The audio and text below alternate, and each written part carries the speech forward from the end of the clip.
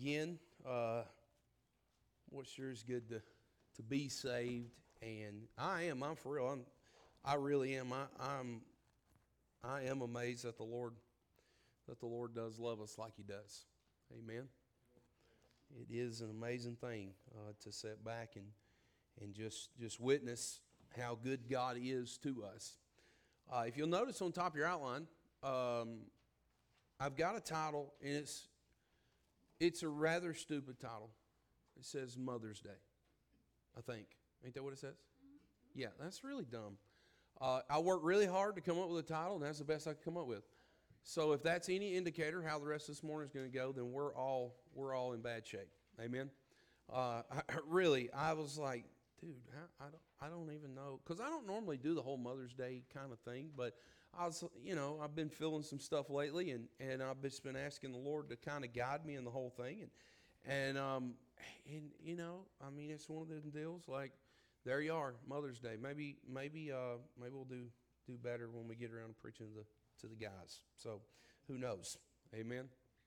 And for the record, before I even start this sermon, there's going to be some things in here that are going to be rather pointed, but I want you to understand, to all the ladies in the room, I think that about 90% of all the problems that go on, and I said 90, not 99 or 100, but I think about 90% of all the problems go on in a home starts with the male. Amen. And so I want you to make sure you get that. While there is biblical responsibilities of every single role in the room, I do think that most of the problems fall on all of our stupidity. So anyway, with that said, let's pray, and then let's jump into it. Lord, thank you for this morning. Thank you for being good to us, and thank you for being faithful to love us like you do. And God, it is an amazing thing to understand and experience and to try to comprehend the love of God. And I'm glad that it was demonstrated on a cross, Lord, that you'd send your only begotten Son to die for our sins when he had no sin of his own. And so, Lord, I just want to say thank you for Jesus Christ. Thank you for saving my soul at the age of 24 and birthing me in the family of God. And I'm glad you gave me a place that I could go back to and I could reflect on over the years and just think about how good you've been to me since you saved me. And so, Lord, I want to say thank you for doing that. Thank you for being good to me and giving me a family like you have. Lord, you've done a lot of things in our life, and Lord, I pray that you keep doing them. I pray that you keep working, and God, you keep making yourself manifest in Jesus' name. Amen. As far as the place you're going to turn, we're going to be everywhere. So there'll be some you'll want to turn to, maybe and look at, and then there'll be the rest of them be on the screen. Charlie, you good back there on outline? What outline? Okay, all right. Real quick, I want to make sure we understand where we're going this morning. In a day and in an age where it seems like where the lines of women and men, they're really blurred right now, wouldn't you say? Like, what is a woman and what is a man? Now, obviously, not us. We know what a woman is and we know what a man is. Amen?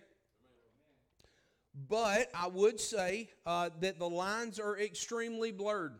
That they've been changed. They've been altered. What you would call a man and what you would call a woman nowadays, with so many different kinds of identification purposes, they're all kind of blurred. But there's one thing that I've found that holds true, and it is the Bible. The Bible has held true the entire time to what it calls men and women. Amen? It has held true to what it called men and women. And not only that, but it is held true to what biblical characteristics or traits that men and women carry. Right? So there's roles and responsibilities for every woman, for every man, and for every child in the room. Does that make sense? And we got to get to the place where we understand there is an absolute truth that we can find in the Bible. If you do not have a final authority, you do not have anything. If you do not have absolute truth, you actually don't have anything in life. If the Bible is not your final authority, then the chances are that you're not really secure in your own salvation. If the Bible's not your final authority in things that pertain to men and women, then there's a good chance that there's a lot of things as far as a futuristic aspect goes that you don't understand there either. You say, why is that such a big deal? It's a big deal to get nailed down where we are. Why? Well, the generation we live in has changed that. Generation we live in is trying to tell us something that we're not. It's trying to tell us who we're not. And I want to present something to you today in terms of the way that we view motherhood. I want you to look at in the way that we view motherhood. And for the guys in the room, you don't need to check out because there'll be plenty for you as we work through this thing as well. But it's almost as we do this really weird thing to where we try to separate people, and we do it in ministry too. And there's nothing wrong with the way we do it, but I think it secludes almost, and it kind of boxes off the way we think. And here's how we do it. We separate people into singles, into marrieds, and married folks, and then to mothers or fathers. It's just the way we're wired. It's almost like we put them in their own separate category with their own specific set of instructions. And you say, well, that is true. They do have their own specific set of instructions, and you would be right. But while they do have a specific set of instructions, they're not mutually exclusive and can't be separated from the others. Does that make sense? So they're not mutually exclusive in this whole thing. You say, well, what do you mean? Well, let's take a gander at the Bible, and I want to show you some things. According to Genesis chapter 1 and verse 27, God created two different genders. We need, I don't know if you know that. Roll up with us to Paulding County High School and stay about a week. And you'll say amen after that. You know who needs to hear you say amen? My kids. I don't know if you realize this or not, but my kids are in a place to where there's more than two genders. You may not be. You may not work there. You may not go there. But our children, your children, need to hear you say amen to that. God created two different genders, male and female. Amen. All right? So you say, why is that such a big deal? Because it's being attacked. It is being attacked. All you've got to do is attack Genesis 1:27, and you've destroyed the foundation of the family completely. There is no foundation of the family without Genesis 1:27, because you don't have three or four or five or six different genders. Amen? All right, so we also know that he, as he instituted these different genders, he assigned different roles and responsibilities, and they were designed within those certain individuals. How many of you understand that women's brains and men's brains are not wired the same? Amen? They're just not. They're just not wired the same. And so they have different wiring, they have different roles, they have different responsibilities, and at the same time, they're meant to complement one another to the fullest extent. Amen? I want to make sure you get this. We know the little side note on there. We know that they both would be called to procreate, but get this, she would be the one to carry the child.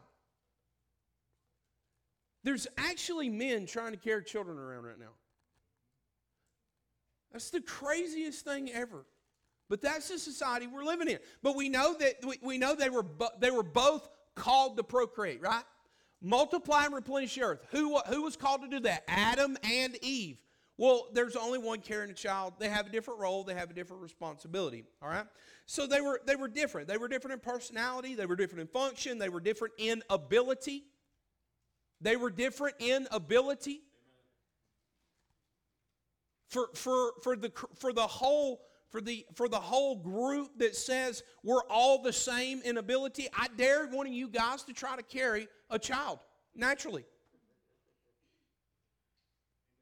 Amen? And let's see one of you women in here produce seed. Amen? They've all they have different abilities. Amen? For the crew that stands on the stage and says we're all the same. No, you're actually not. No, you're actually not all the same. And so we got to make sure that we identify those things. But now I want you to look at this. Galatians chapter number 3. Galatians chapter number 3 says there's neither Jew nor Greek. There's neither bond nor free. There's neither male nor female. for ye are all one in Christ Jesus. Now, look at the equality and accountability of that. He says there's neither male nor female. That's huge when it comes to us in Christ. Why? Well, because it puts us all on the same playing field. It puts us all on the same playing field when it comes to our obedience and it comes to our service to Jesus Christ. We're all one in Christ. So there's no, well, he's this or he's, no. We're one in Jesus Christ. There's neither male nor female. So we can't get away from Romans 12:1 and 2. None of us in the room can get away from, I beseech you therefore, brethren, by the mercies of God, that you present your bodies a living sacrifice, holy, acceptable unto God, which is your reasonable service, and be not conformed to this world, but be transformed by the renewing of your mind, that you may prove what is that good and acceptable and perfect will of God. You can't get away from that as a child of God. Why? Well, because there's neither male nor female. There's neither Jew nor Greek. We're in Christ. And so when God sees us, He sees us in what? He sees us in Christ. So at your core, fundamentally, your DNA says you're a woman or your DNA says you're a man. And spiritually, you're born dead and you need new life. And how you get new life is to get into Christ. You get new life by getting into Christ. What does that mean? It means that every male and every female needs to be in Christ. That's what it means. Therefore, if any man be in Christ, he is a what? He's a new creature. Old things are passed away. Behold, all things are become new. Jesus is talking to Nicodemus and he said, except a man be born again. Except a man be born again. He cannot see the kingdom of God. Romans 3 and verse 23 lays it out real easy for us. 22, he says, for there is no difference. You ready? For all have sinned. The latter part of 22 says, for there is no difference. For there is no difference. For all have sinned. And not only have all sinned, but they've all come short of bringing God glory. Why? Because they're sinners. They can't bring God glory because they are indeed sinners. So then Romans 10 is in place for all of us in the room that are male or female, that if any of us shall confess with thy mouth the Lord Jesus and shall believe in thine heart that God hath raised him from the dead, thou shalt be saved. For the heart man believeth unto righteousness, and with mouth confession is made unto salvation. So now, you ready? Now that all of us, male and female, are in Christ and we no longer see the male and female aspect of it, here's what God's called us to do. He's called us to walk in the what? No. He's called us to walk in the Spirit. He's called every single one of us in this room, because we came to faith in Christ, to walk in the Spirit. That's why it's so pointed and so direct. It's so direct from Galatians that God has called us to walk in the Spirit. And when we walk in the Spirit, we shall not fulfill the lust of the flesh. He said in verse 17, for the flesh lusteth against the Spirit, and the Spirit against the flesh. And these are contrary one to the other. You cannot do the things that you would. But if you be led of the Spirit, you're not under the law. Now the works of the flesh are manifest for men. It doesn't say that, right? It doesn't say that the works of the flesh are manifest for men. It doesn't say that the works of the flesh are manifest for women. How many of you understand that there's no male and female sins here? Now, I will say this, there's usually males that struggle with certain things more than females do. There's usually females that struggle with certain sins more than men do. It's traits, it's just typical male and female behavior. And we see it. We know that there's, for instance, we know for sure from Genesis chapter number 3 and verse 16 that Eve was going to have a problem submitting to Adam, and she was going to try to rule Adam. So she has a problem with submitting to authority. She has a problem with rebellion against authority. She has a problem, and listen, it's a problem that Eve has. Okay? Here's what I'll say. There's a lot of men in this world that have a really bad flesh problem in terms of of lust when it comes to fornication, adultery. And it's crazy how God lays these out. Look what he says in verse 19. The works of the flesh, he said, are manifest, which are these: adultery, fornication, uncleanness, lasciviousness, idolatry, witchcraft, hatred, variance, emulations, wrath, strife, seditions, heresy, envyings, murders, drunkenness, revilings, and such like, of the which I tell you before, as he told you in time past, that they which do such things shall not inherit the kingdom of God. While there is no male sin and female sin, God just lumps them all together. They're directed to men and women. But for the sake of our roles in creation, in functionality, that women specifically operate in, there's some things that the Bible addresses. There's some things that the Bible specifically addresses. And I want you to start thinking outside. All right, so we're dealing with all women right now. So before we got singles, we got married folks, and then we got fathers and mothers. We got parents. Okay? It's usually the way we like to block it off and we like to separate everything, but I want you to think about it in a completely different realm. They're actually just building blocks. Is all they are. They're not anything outside of another set of expectations. It's one set of an expectation, and then it's almost like an addendum set of expectations with married folks, and then another addendum set of expectations with parents. You say, well, that's kind of hard to get wrapped around my mind. But I want you to see it. I want you to see it, and maybe we can all see it together. Look at what some things that the Bible addresses about women.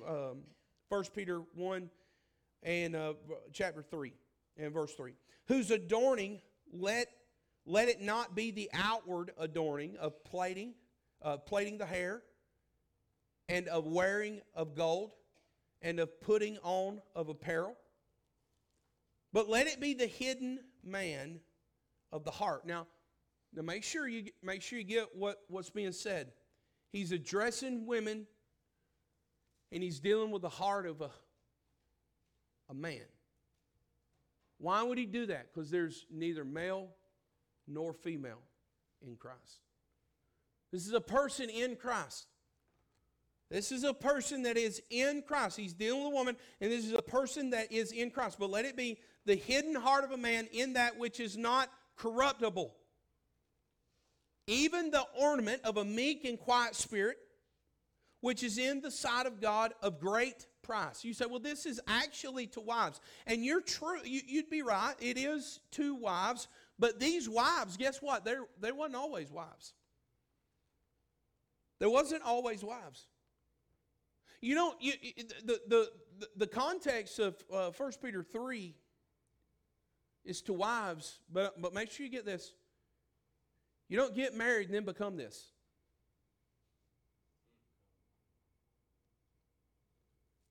Does that make sense? You don't. It's kind of like, oh, I'm going to do better when I get saved. That's a lie. I'm going to get clean, and then I'm going to get saved. I'm going to quit doing drugs, and I'm going to get saved. I'm going to quit drinking, and then I'm going to get saved. That's a lie. It don't happen that way. It's like, well, I'm going to be a good father once I have children. Listen to me. Good fathers are Christians. Oh, I'm going to be a good husband when I get married. No. Good husbands follow Jesus Christ. It's not they all of a sudden turned into good husbands. Does that make sense? We have completely separated the whole thing. And we're going into marriage counseling now, and I'm teaching people things that they should have been before they ever decided to get married. Simple things like walking in the Spirit and not fulfilling the lust. You say, well, that's real simple, but it's real hard. It is real simple, but it is real hard. What happens is it's really, really hard when you say, I do and I want to get married, but you haven't submitted yourself to the Spirit of God before you walk into a scene like that. then it becomes even harder. You see, all marriage is two people that have already submitted themselves to the will of God, and they now coupled themselves together. The two have become one flesh, and now they work as one flesh. You know what parenting is? It's one flesh raising people.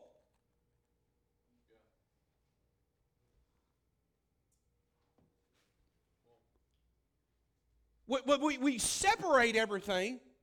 Well, I'm going to do this. I'm going to do that. No, we're not going to do that. So Peter's making the address to wives. Make sure you understand this. They didn't just start getting a meek and a quiet spirit, which is in the sight of God. They didn't. No, that was them. Look at Titus chapter 2. The aged women likewise. Look at the category of women. What is the category? Everybody see it's the second word. Aged or aged women. That they be in behavior as becometh holiness, not false accusers, not given to much wine, teachers of good things, that they may teach the young women to be sober, to love their husbands, to love their children, to be discreet, chaste, keepers at home, good, obedient to their own husbands, that the word of God be not blasphemed. So what is the category? Let's say it again. What is the category? Second word. Okay. So there's a possibility that these women are married, right? But you know what else? There's a possibility they're not. So if we want to pull some things out of 1 Peter chapter number 3, but we said we can't do it because they're specifically married. But I want to say there's a real good chance that there's some aged women in this category right here that might just not be married.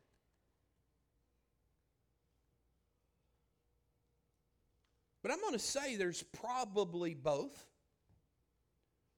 Well, you know, that's a whole lot of things to do, is it? Is it a whole lot of things to do? Is it a whole lot of things to not be a false accuser? To not be given to much wine? To be teachers of good things and not bad things? To teach, to be sober and to teach younger women to love their husbands? Man, ain't that crazy? Ain't that crazy, these older women having to teach these women to love these bunch of bonehead men? Why is that? It's probably hard at times. But it's interesting to note that very last part, that the word of God, what? Be not blasphemed. It was all about God's name, which he said he had set his word above his very name, that the word of God be not blasphemed. It's a big deal.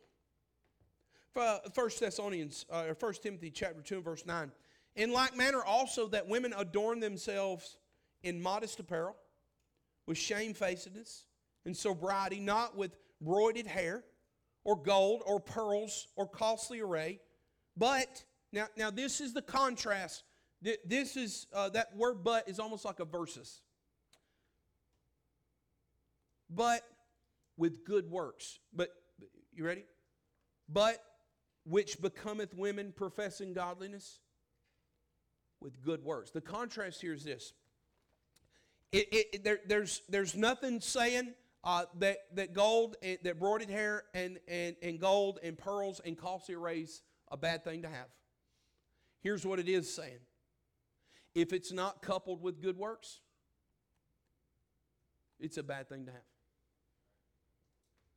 It's saying that the outward appearance of a woman is not the thing that men should be looking for. Well, what should they be looking for? They should be looking for somebody that has good works. That's what they should be looking for. It's kind of like 1 Peter chapter 3. The outward adorning. The contrast there is the hidden man of the heart. You can have, how many of you seen really beautiful women, and it didn't take but about 5 words from a very beautiful woman, men in here and women alike. You've talked to very beautiful women. It didn't take about 5 words for you to figure out that they had a really ugly spirit. They had a really ugly heart. Why is that? Well, because God said it was the heart that we should be looking at. You see, all of that would transfer to a biblical mother. But it wasn't because they were good biblical wives. You ready? It was because they were Christians. They were biblical Christians. You know what most marriages need? They need somebody to be the stinking Christian. That's all they need. You don't need a better husband or a better wife. You just need a better Christian. Hello, somebody. You say, well, I feel like I need a better spouse. I feel like God may be using your spouse to make you a better Christian, and you just don't want to admit it. Well, I need this, or I need that, or no, you don't need all that. We all need to submit to the lordship of Jesus Christ. You see, mothers are supposed to be biblical women that end up birthing children. They're supposed to be biblical women that end up birthing children. You see, mothers are women that got married, that brought children into the world. Mothers have the same responsibility as they did before. But now they have another soul to raise in a world for the glory of God. That's a big task, right? That's a big task. I think that's one of the reasons Paul told us to remain unmarried. If you can remain unmarried, then do it. But it's better to marry than burn. So what if we in this room, and I gave you 4 real practical things that we're going to hit this morning, and I think they're practical enough to where they could apply to mothers and fathers. But in a world that we live in right now, wouldn't it be cool if we could just be the group that was different? Wouldn't it just be cool if you could be the mom or the dad that was different? Man, think about how much different motherhood and fatherhood is now compared to 40 or 50 years ago. Think about what cell phones have done to motherhood. Man, I know moms that spend more time on their phones than they do talking to their own kids. I know more fathers that spend more time on Facebook than they do in front of their own kids. And I say, well, I got more time with Facebook than I do my kids. Well, let me say this: you're going to have to make time. We got social media that has transformed used to be mothers into like glamour figures now. People that used to be all about or would have been all about their children, now they're all about the approval of the world. Fathers are all about the approval of the world, how people see them, how people perceive them. I'm going to give you these, and I'm going to try to get through all 4 of them quick as I can. Some practical things for us to think about. All I want you to do is consider these things this morning as it concerns mothers. And again, I believe it'll hit some fathers in the room, and it should hit every single person actually that intends on raising a home one day, or helping somebody else even raise a home. One of these days, there's going to be people that you're going to want. I mean, there's plenty of people that are discipling other people in this room that don't even know they're discipling other people in this room. And it matters what you do. It matters how you learn. There's three things that our children learn by. Number one, they learn by our example. They learn by our example what we do, and I would say that this is the loudest. This is by far the loudest. Then they learn by our instruction. And it's only credible if we back it up by what we do. So it's on our it's not do what I say. You know, the old saying, do as I say, not as I do. Well, that's garbage when it comes to raising kids. It just don't work. So our example should be first, our instruction should be next, and then not only that, but the environments that we put them in. The environment, the home that we put them in, the environment, the kids that we allow them to be around. You say, I can't dictate all my kids' friends, but you can. You can, you just won't. It's not you can't, it's that you won't. And so I want to give you these. What are all three of these communicating? Are they communicating the same thing about the Lord Jesus Christ? Number one, I want you to look at a really practical thing. How I discipline my children reveals my faith in Christ. How I discipline my children reveals my faith in Christ. It was Jesus Christ. Make sure you get this. Jesus Christ is the perfect example of a father that disciplines his children.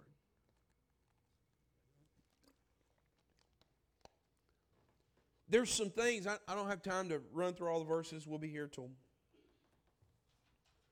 1 or so. There's some things that you need to understand about an undisciplined child.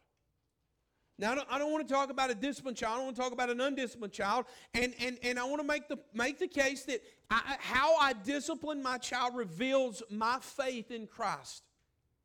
Because I know a lot of people that won't discipline their child because they don't want them to, quote unquote, hate them when they grow up for disciplining them. Well, it don't work like that. Kids don't work like that. Real life discipline that's coupled with love don't work like that. He said to raise them in the nurture and the admonition. The admonition is negative. The nurture is positive.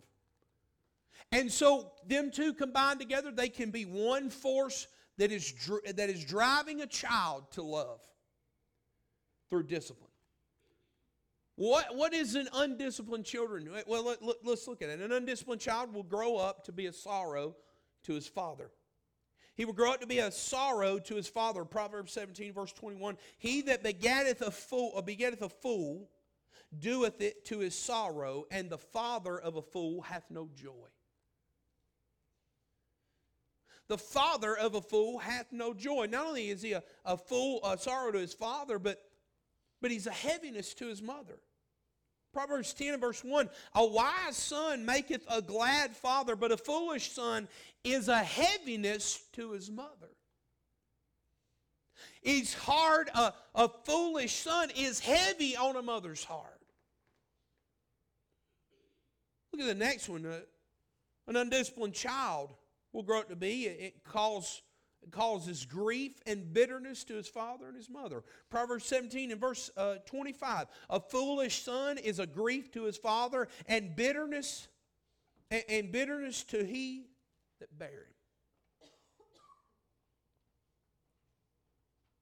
Proverbs 19 and verse number 3. Notice this. The foolishness of man perverteth his way, and his heart fretteth against the Lord. His heart fretteth against the Lord. Get it right here. An undisciplined child will grow angry against the Lord.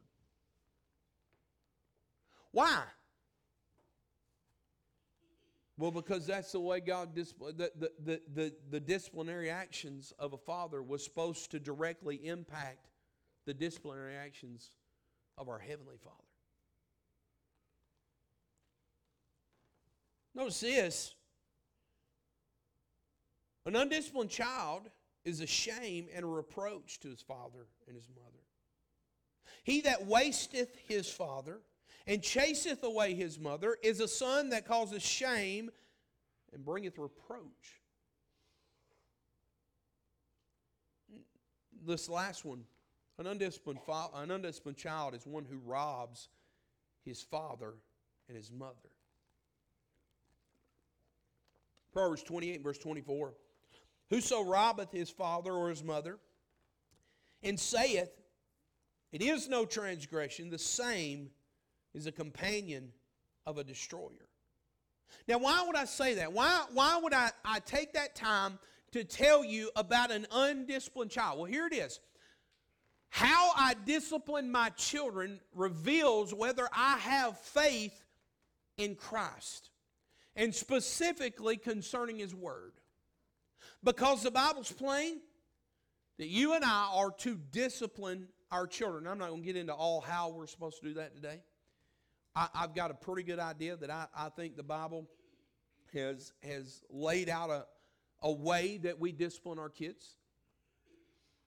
I think it's you know, and look, we may differ in this, and that's fine. It ain't nothing to break fellowship over, but I think it's physical. I think it's a physical discipline. You say, well, there's a way to go overboard. Amen? But I think it's a physical discipline. Here's what I know about God. God's got a funny way of physically disciplining us.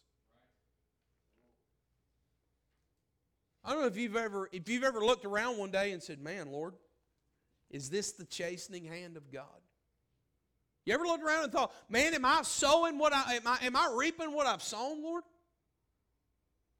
Lord, is this a season to where you're actually having to chasten me as a father doth his child?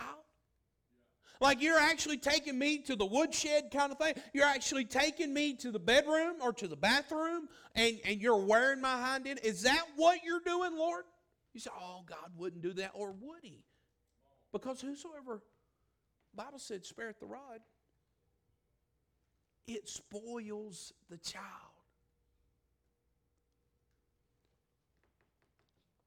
You say, well, I just don't believe in that. And hey, look, we're not here to argue over that. Here's what I will say.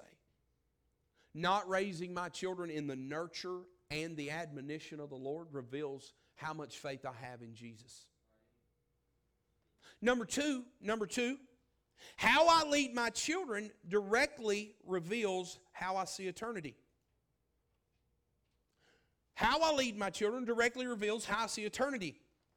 A godly mother wants her children to be godly. Amen? And so what does she do? She leads the way. She leads the way. But now get this, a mother cannot pass on to her children values and qualities that she doesn't actually possess. And it goes back to the statement, we make it around here all the time, you reproduce what you are. And so, if I'm in here, and I will say this, let's couple them together. If I'm a godly mother, or if I want to be a godly mother or a godly father, guess what I got to do? I got to be godly. Amen? So the first step in becoming this is to surrender to Jesus Christ. Is to completely surrender to Jesus Christ. In everything that we are, in everything that we have been. And now get this. How I lead my children directly reveals how I see eternity. I want you to look at that statement combined with 2 Timothy chapter 3, verse 14 and 15. But continue. This is Paul. He's addressing Timothy. And he's encouraging Timothy. And he's wanting Timothy. This is a pastoral epistle. And he's trying to encourage Timothy in his pastoring this church. And he says this, but to continue thou in the things which thou hast learned and hast been assured of, knowing of whom thou hast learned them. And that from a child thou hast known the Holy Scriptures, which are able to make thee wise unto salvation through faith which is in Christ Jesus. How I lead my children directly reveals how I see eternity. There's a lot of people will scoff at that. But I tell you what, I wonder how many people are trying to raise pastors in this room. How many people are trying to raise missionaries in this room? How many people are trying to raise Christians that, listen, that when we're gone, this place ain't gone with it? Well, one of the big things that I done in Awana when we did the whole pizza deal over there was I kept asking the question, who's going to pastor the church when I'm gone? And I think it was Enoch. I think Hudson said something about it. There were several boys. I think Hudson said something about it. There's several boys, and they're raising their hand, and they're, hey, that probably me. I said, well, who's going to do what Miss Candace and Miss Tori does? Who's going to do this? Who's going to do that? Who's going to do that? Who's going to do what Brother Sean does? Who's going to do all that stuff? Kimber raises her hand. So I'm going to do. Daddy Ray raises her hand. These girls are popping their hands up all over the place. Brenda Lee, they're popping their hands up all over the place. You say, what are you doing? Well, it's an intentional thing that we've got to understand. If we don't lead our kids to replace us, this ship will sink. And get this. You ready for this? If it sinks, it wasn't of God.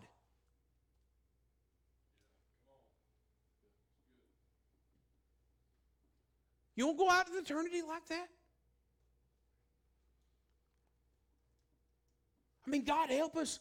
God help us that there may be a little pastor. There may be a kid that's 9, 10, 11, 12 years old in this room that could be pastor. It could be the kid that we send out to start a church could be in here right now.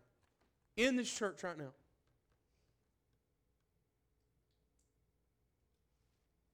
Man, that'll do something to us.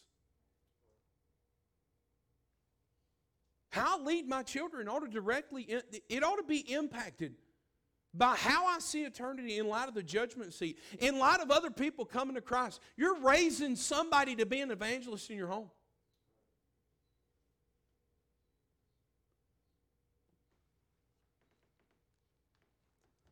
Now, that puts a responsibility on every person in this church, too. Every one of you. That puts a responsibility on people that don't live in my house too. That are raising my kids too.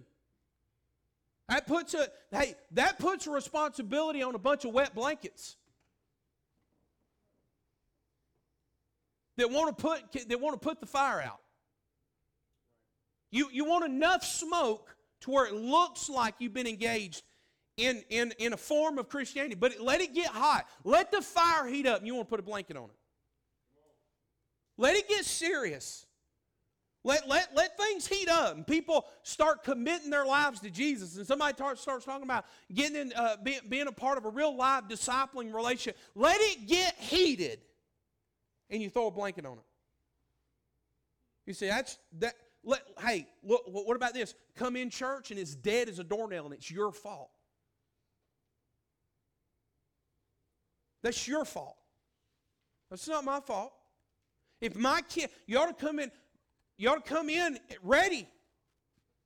Why? Well, because one, if there is a pastor over there that desires the office of a bishop one day, you ought to do everything you can to encourage that. If there is a girl over there that is considering things of ministry and is considering how she's going to be used in the ministry, listen, it would be a stinking shame for you to throw a blanket on that as a church member. For you to look at that like, oh, that ain't no big deal. Listen, because just because you won't submit to the Lord, don't make it hard for them to do it. Just because we need nurseries in we need volunteers in the nursery, somebody besides my wife and kids. Somebody besides the people that always do it. Don't throw a wet blanket on somebody else.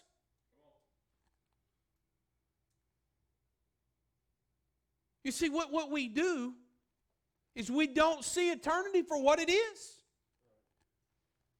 And it's coming fast. Man, Dylan put a post up, but I meant to share that thing. I glanced over it quickly. What for real? What if it is? What if it is 30 years? That's all we got left.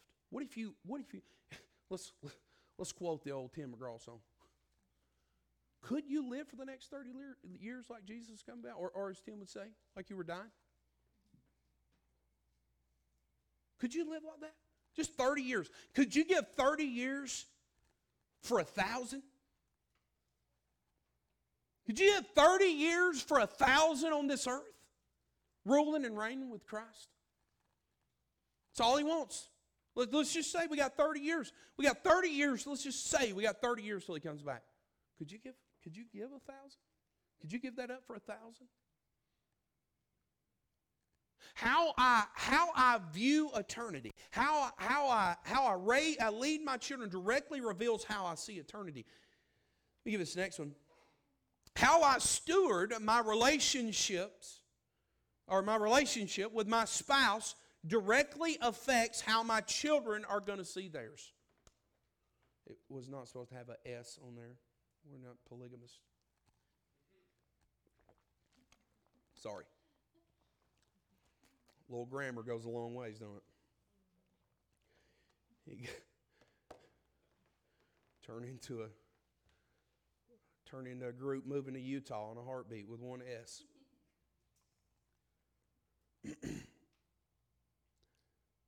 How I view my relationship with my spouse directly affects how my children are going to see theirs.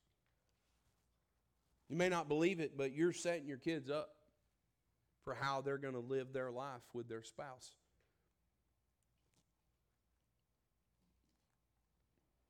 Men are to love their wives, and wives are to submit to their husbands because they love their wives.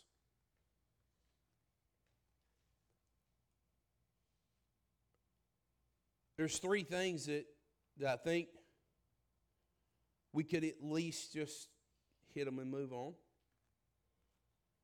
There's three things that would change a home if a wife would be prepared to do them that would directly change a kid's perception of what a mother and a father were supposed to be as a husband and a wife. Number one, a wife is to be your husband's companion.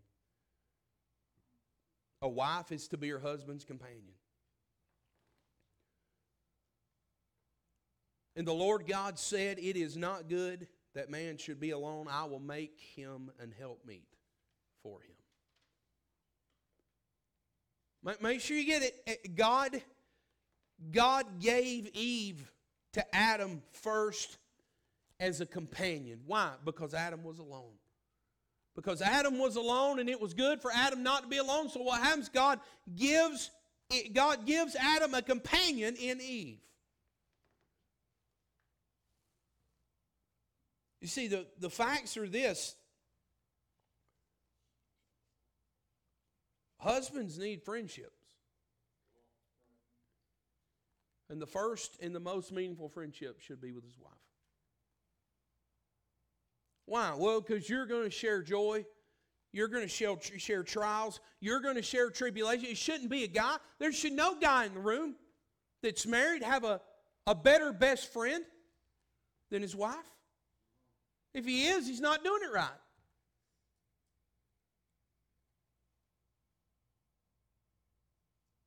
There's nothing like it.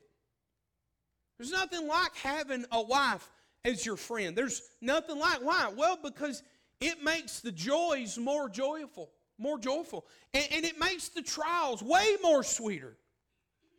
Can you imagine going through trials? And having to call somebody else besides your spouse at the first glance of the trial.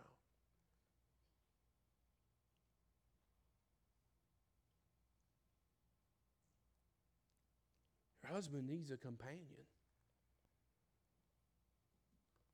And how you steward that relationship as a companion is something that your child will see. Number two, I already see some of his faces turning red over that second part there. We'll leave that one alone. You read it and move on. If you're not being intimate with your husband, you got issues. A wife is to help her husband. A wife is to help her. I will make him an help me. I will make him a help me. God plans for a wife to provide for her husband to fulfill God's purposes for his life.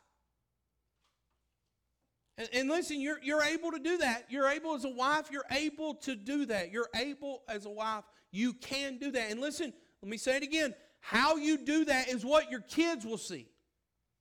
And then see a wife is to reverence her husband. Ephesians 5 verse 33, nevertheless, let every one of you in particular so love his wife, even as himself, and the wife see that she reverences her husband. God makes it clear that wives need to be loved unconditionally, and husbands need to be respected unconditionally. Let me say this. I know it. I know it's hard. I know it's hard for wives to respect. I know it's hard when you don't feel loved, but that's what God's called you to. Daniel, you come play that piano for me. Do you hear what I'm saying when I say that? Make sure you don't hear what I'm not saying. I'm not asking you to be a doormat. I'm not asking you to be a doormat. Well, that's what you're asking me when you won't let me stick up for myself. Nobody's asking you to be a doormat. And you don't need to be sticking up for yourself. Every time you turn around mad about something else. I know it's difficult to show respect when you don't feel loved, but I want you to understand this. It's extremely important for your kids to see that your behavior directly has been impacted by what the Word of God says. Why? Well, because you believe the Word of God over everything else. But you just don't know what I'm going through. I'm not asking you to be beat on. Nobody's asking you to do that. You see, emotion takes us and does things to us. And when we want to justify ourselves, we'll do it any way we can at the expense of the Word of God. Number 4, whatever my relationship was past tense. Whatever my relationship was, will that's terrible grammar too. Will be affected. You can't even make that out. Yeah. Will affect people when I die. There we go. That's when the brain moves way faster than the keyboard.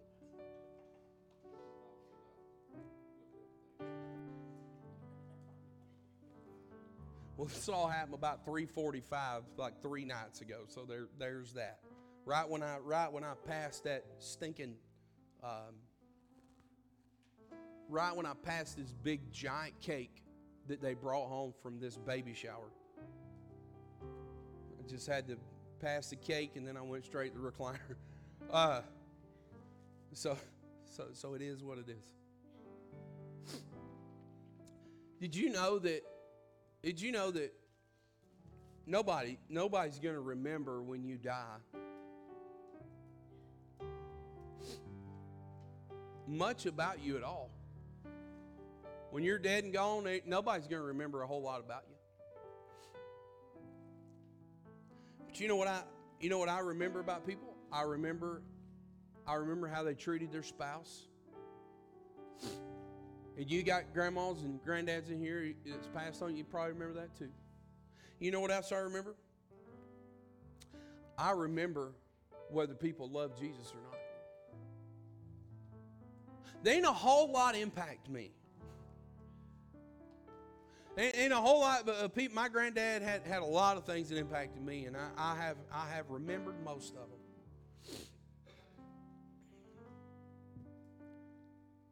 But 2 things that's going to affect your eternity. You say, how's it going to affect my eternity? It will be what sends you to the judgment seat with less or more. With how you affected people by your relationship with your spouse or Jesus and Jesus Christ. I want you to look, 2 Timothy chapter 2, 2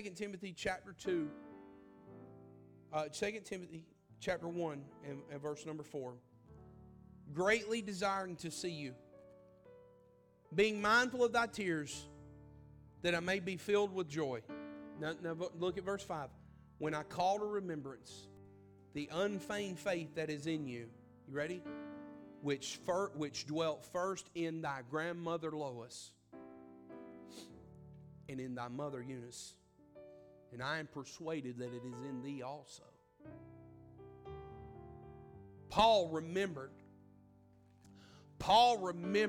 the faith of his grandmother and his mother. That's what Paul remembered.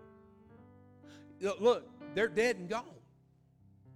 When I call to remembrance, this is a past tense. You understand? When I call to remembrance the unfeigned faith that is in thee, which first dwelt in thy grandmother Lois and in thy mother Eunice. Like, this is their life put on display. That's what impacted Paul. And he says, look, Timothy, that's in you. I'm persuaded. I'm pretty sure that's in you. You know, it's that line, I think you're the real deal. You ever looked at anybody like, man, I think you're for real. Because, you know, you're always like, man, most people, like, you got to be careful because you don't know whether they're real or not. They'll trick you. So you watch them like hawks, and then you just got to make sure. You got to be around people long enough. Listen, what do you want people to remember about you when you die? You know, what do you want them to remember? You want them to remember something that is going to affect an eternity? Or do you want them to remember, man, my mom, she provided the best clothes money could buy. She worked 80 hours a week to do it. Man, my dad, all the stuff my dad, man, all the stuff he gave me, I never seen him.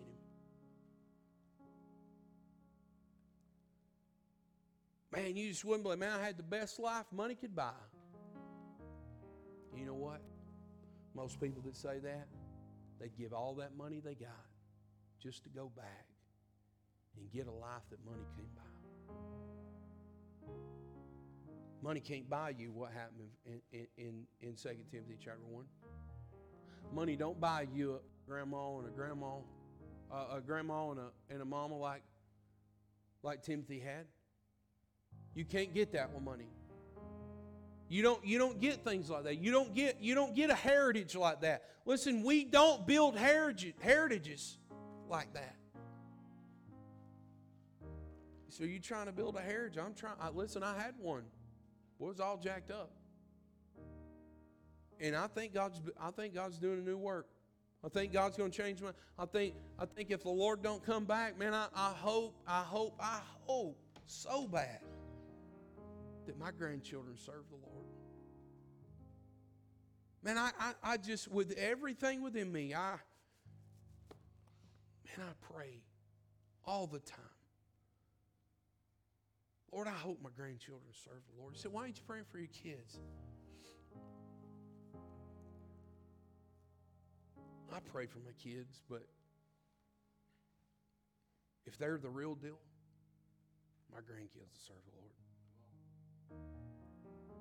If they're the real McCoy, if they're going to come out on the other side of this thing and be Christians and be sold out to the mission, their kids are going to serve the Lord. And if we can get their kids to serve the Lord, well, we may have done a few things right. Done a whole lot wrong, but maybe there's a couple things we did do right.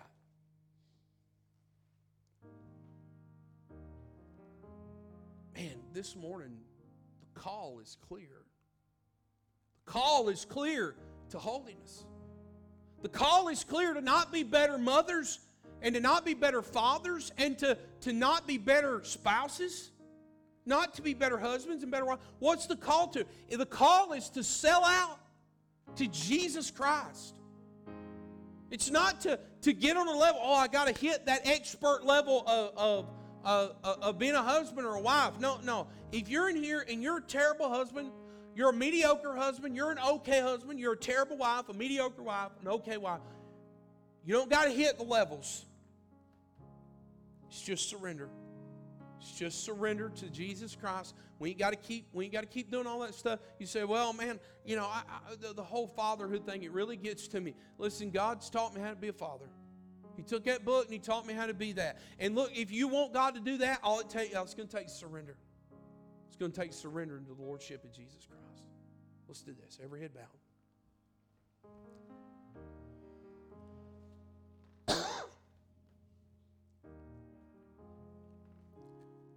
Brother Daniel's going to sing.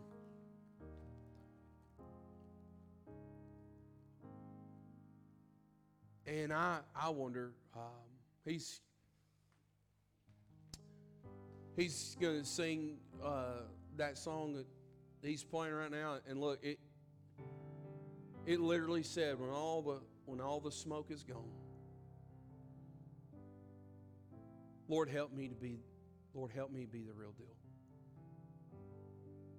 When it's all gone, when all the lights are gone, when there's nobody looking,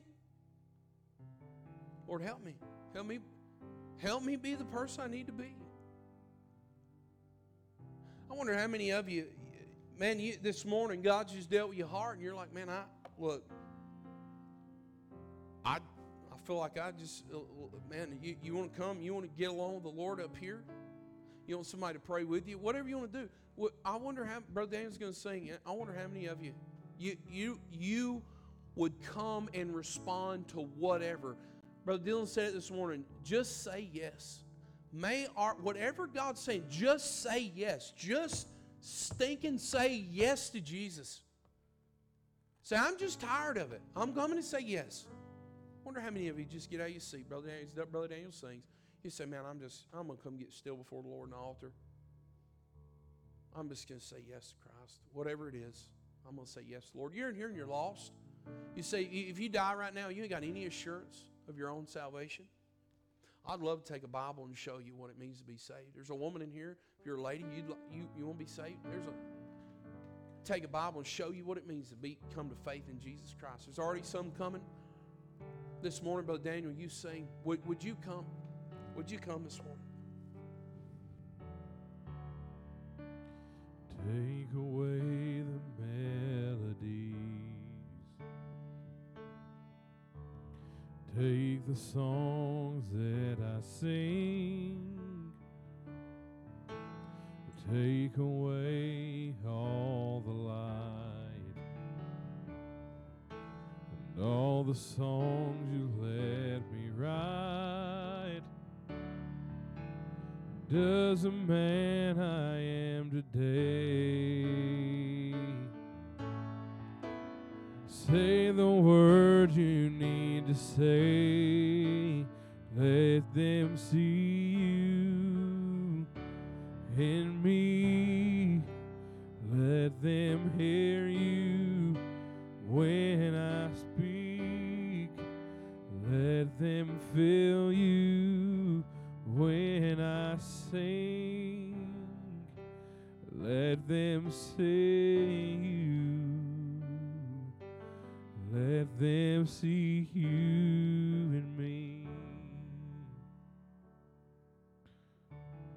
Who am I without your grace? Another smile, another face, another breath, a grain of sand, passing quickly through your hand. I give my life, I'm not afraid. Take it all, take everything. Let them see you in me. Let them hear you when I speak. Let them feel you when I sing. Let them see you. Let them see